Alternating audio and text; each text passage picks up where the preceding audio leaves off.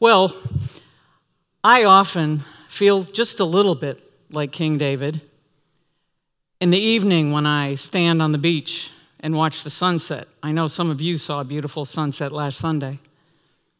Sometimes at night, I stand and I look at the stars, and I finally figured out that one that was really bright and that's there every night is Jupiter. I've seen the moon when it's full or when it's in a crescent. I've watched it set as the sun rises. And in those moments, I feel very, very small.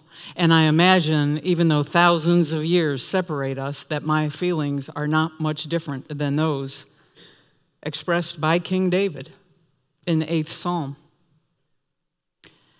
King David had an interesting life. He was a powerful king, but he was also a terrible sinner. His psalms are filled with the variety of emotions that fill our very lives today.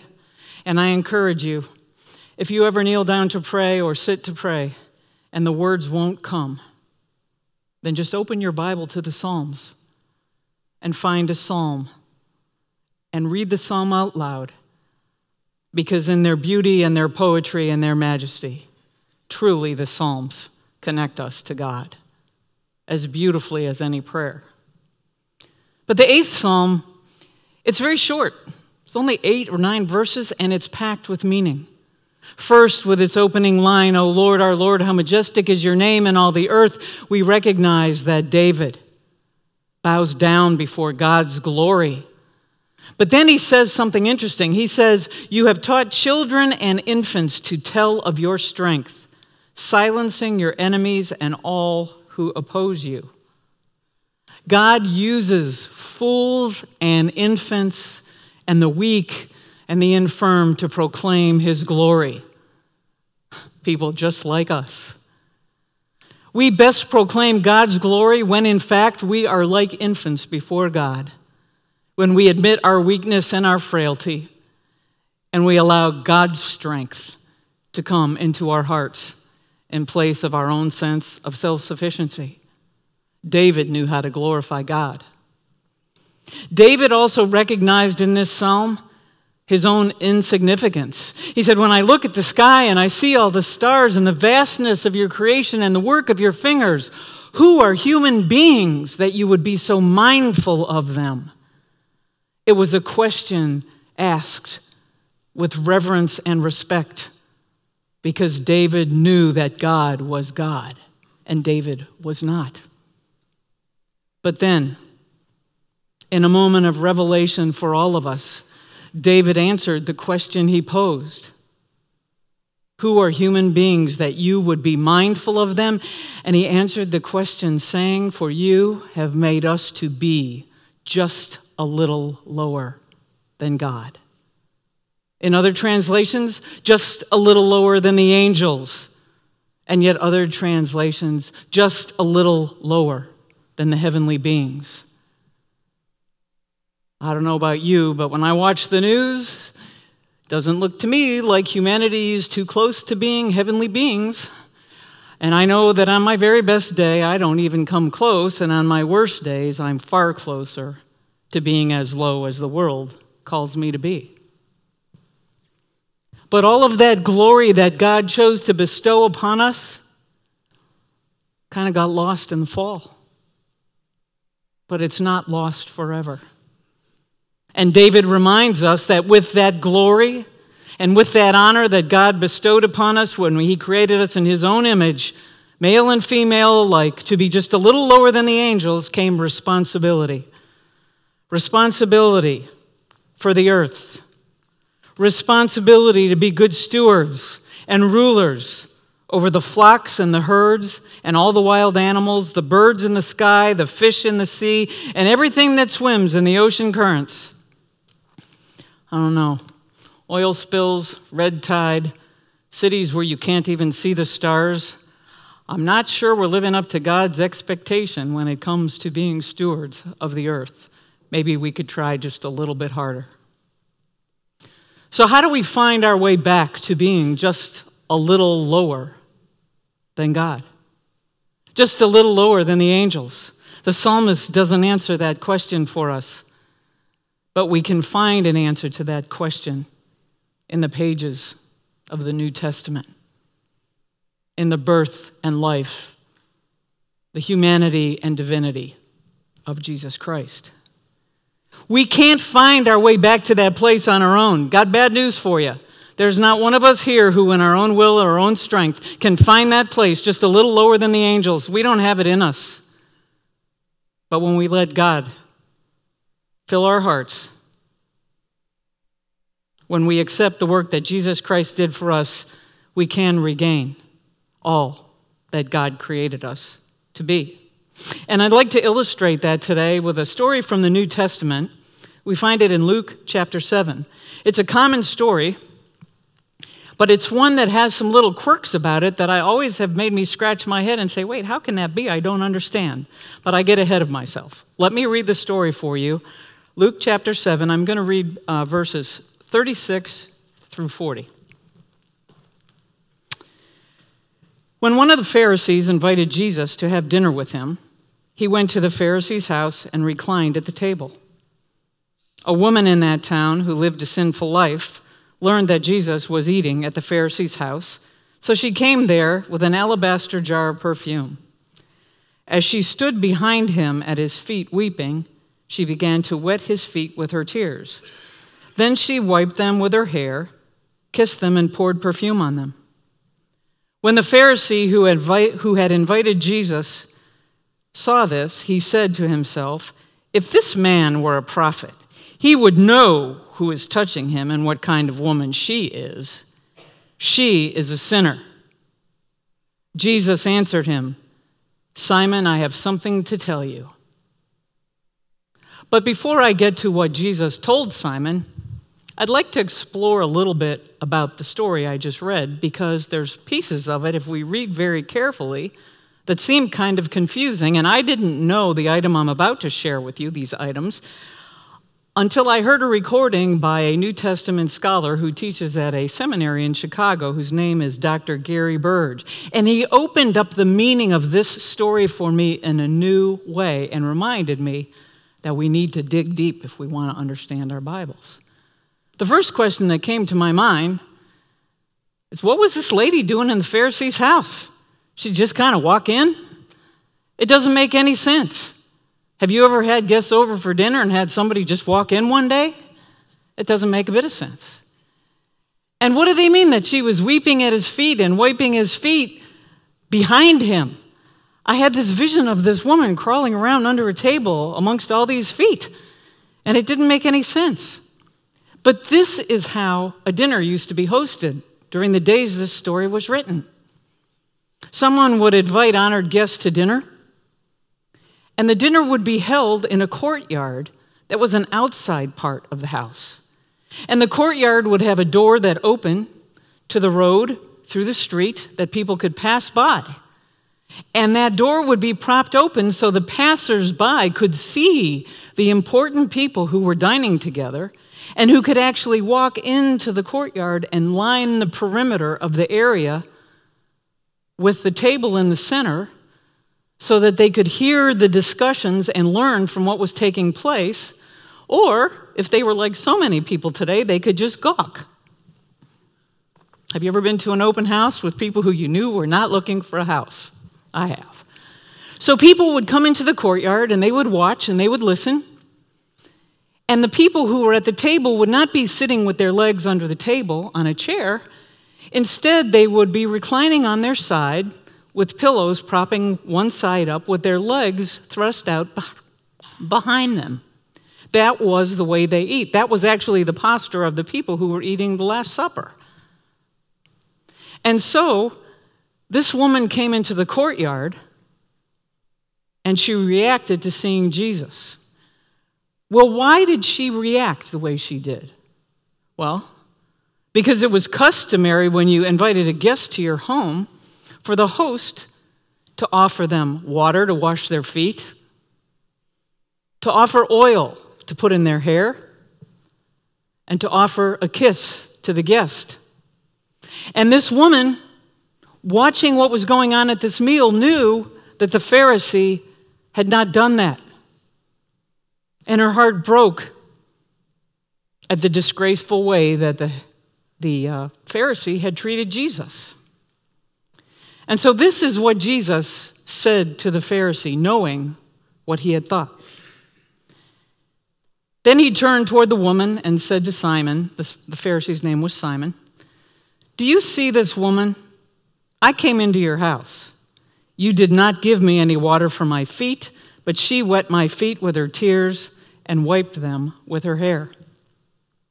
You did not give me a kiss, but this woman, from the time I entered, has not stopped kissing my feet. You did not put oil on my head, but she has poured perfume on my feet. Therefore, I tell you, her many sins have been forgiven, as her great love has shown. But whoever has been forgiven little loves little." Then Jesus said to her, "Your sins are forgiven." But I think she already knew that. She responded to the forgiveness, to some exchange that this story doesn't tell us about, that had already happened, where she knew that Jesus loved her, a lowly outcast who was probably guilty of all kinds of sexual sin. Jesus had forgiven her, and so when she saw the Pharisee try to humiliate Jesus, she provided the greetings and the graciousness and the love that should have been offered by the host. What that woman did was outrageous in biblical times. She was a woman, and you weren't supposed to touch a man who wasn't your husband.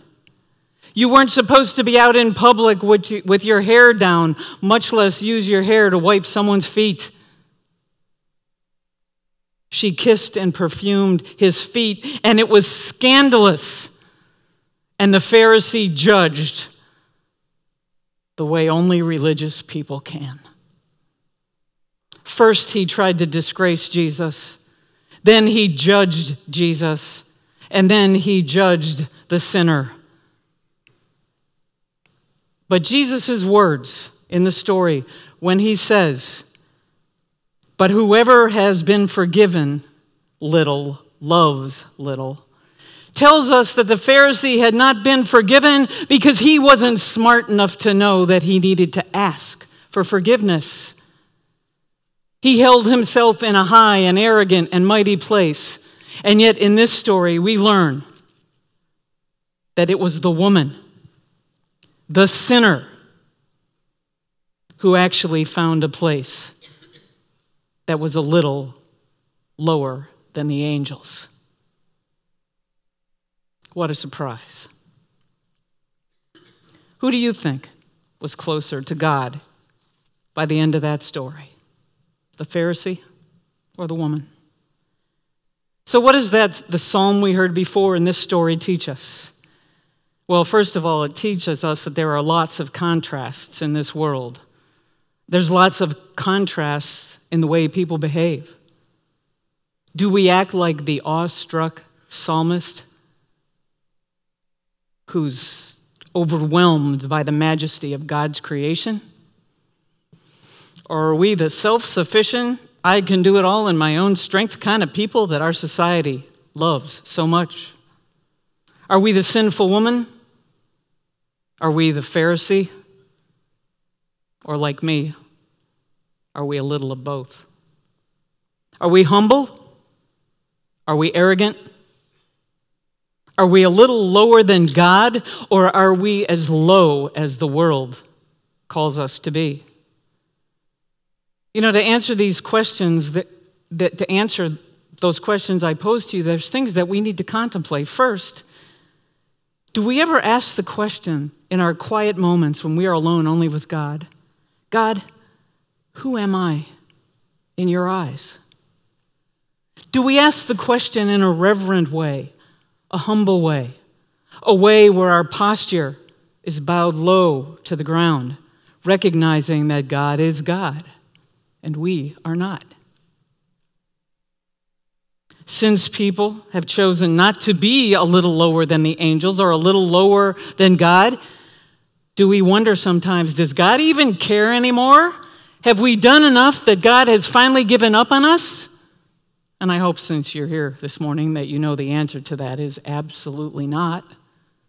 as our story from Luke demonstrates. But we have to ask these questions because in asking them, we empty ourselves of our arrogance. We empty ourselves of being self-sufficient. We empty ourselves of our anger and our hatred. Paul reminds us in his letter to the church at Ephesus that we don't have to find our way back to that lofty place on our own. The hard work of finding our way has already been done by one who chose to come and light our paths. This is what Paul said. But God is so rich in mercy, and he loved us so much that even though we were dead because of our sins, he gave us life when he raised Christ from the dead. It is only by God's grace that you have been saved, for he raised us from the dead along with Christ and seated us with him in the heavenly realms because we are united with Christ Jesus. In the heavenly realms, just a little lower than God. You know, we hear stories in the midst of all the world's tragedies and oppression and hatred and racisms and this ism and that ism. We hear incredible stories about how good people can be when they find Christ and Christ fills their heart. I'd like to share one of them with you today. I do not know if this is a true story, but I choose to believe it is true because it gives me hope that the very worst of us can become the very best of us when we know the Lord. As the story goes, it was after Hurricane Katrina. New Orleans was devastated. Boxes and boxes of relief supplies were pouring in to depots where they were trying to get things to people who needed help. Many of those people were African Americans, as you know. And one of the workers in the depot opened a box and found a note. And the note said, "We won't be needing this anymore. We have found Jesus Christ. The love in our hearts has replaced our hatred. The grace he has given us has replaced our anger. No, we won't need these Ku Klux Klan robes anymore. See if you can put them to use." And so at that depot on that day, they tore those robes into strips. Those symbols of judgment and hatred, oppression, legacy of some of our worst days. Robes that perhaps had been worn by people who went to church. I don't think we have any former KKK members here, but if we do, I'm glad you're here today. But many of the people who were involved in the Ku Klux Klan went to church on Sundays. But in this story, we see the transformative power of Jesus Christ to change love, to love hatred, to make bandages about the worst symbol of hatred that I can think of in our American history. On that day in New Orleans, they made bandages, but somewhere the former owners of those robes were just a little closer to the angels than they used to be. And so we have to decide if we're going to allow the power of what Jesus did for us and what the Holy Spirit does in us to change us as well. I saw the power of that at work last Sunday at the beach. Many of you were there. Many of our young people aren't here today because they are at a retreat. They were there. We had people ranging in age from single digits to in the 80s.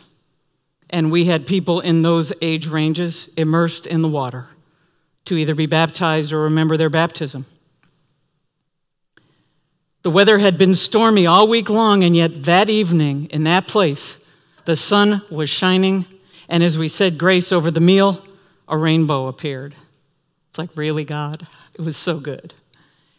And then as Pastor Bob said the words to the liturgy of the baptism, instead of dead fish lining the beach in the middle of a red tide scare, there were no dead fish on the beach, but there were live dolphins leaping in the water behind him. I mean, you can't write this stuff. And then people came into the water. People who I had spoken to as a pastor who had said to me, I'm so stuck where I am. I can't find my way. I'm not moving forward in my faith journey. And as we immersed them in the water and raised them out, they were beaming. Earlier this week, one of those people said to me, it unstuck me. There were people who got in the water together who I know had shared angry words within the last 6 months and whose relationships were now healed enough that they walked into the water holding hands. I know there were people who I helped immerse in the water who've not liked everything they've heard from me when I stand here before you. People who sometimes have been angry with me, and if I'm honest, there's been a few times I felt a little chippy towards some of them.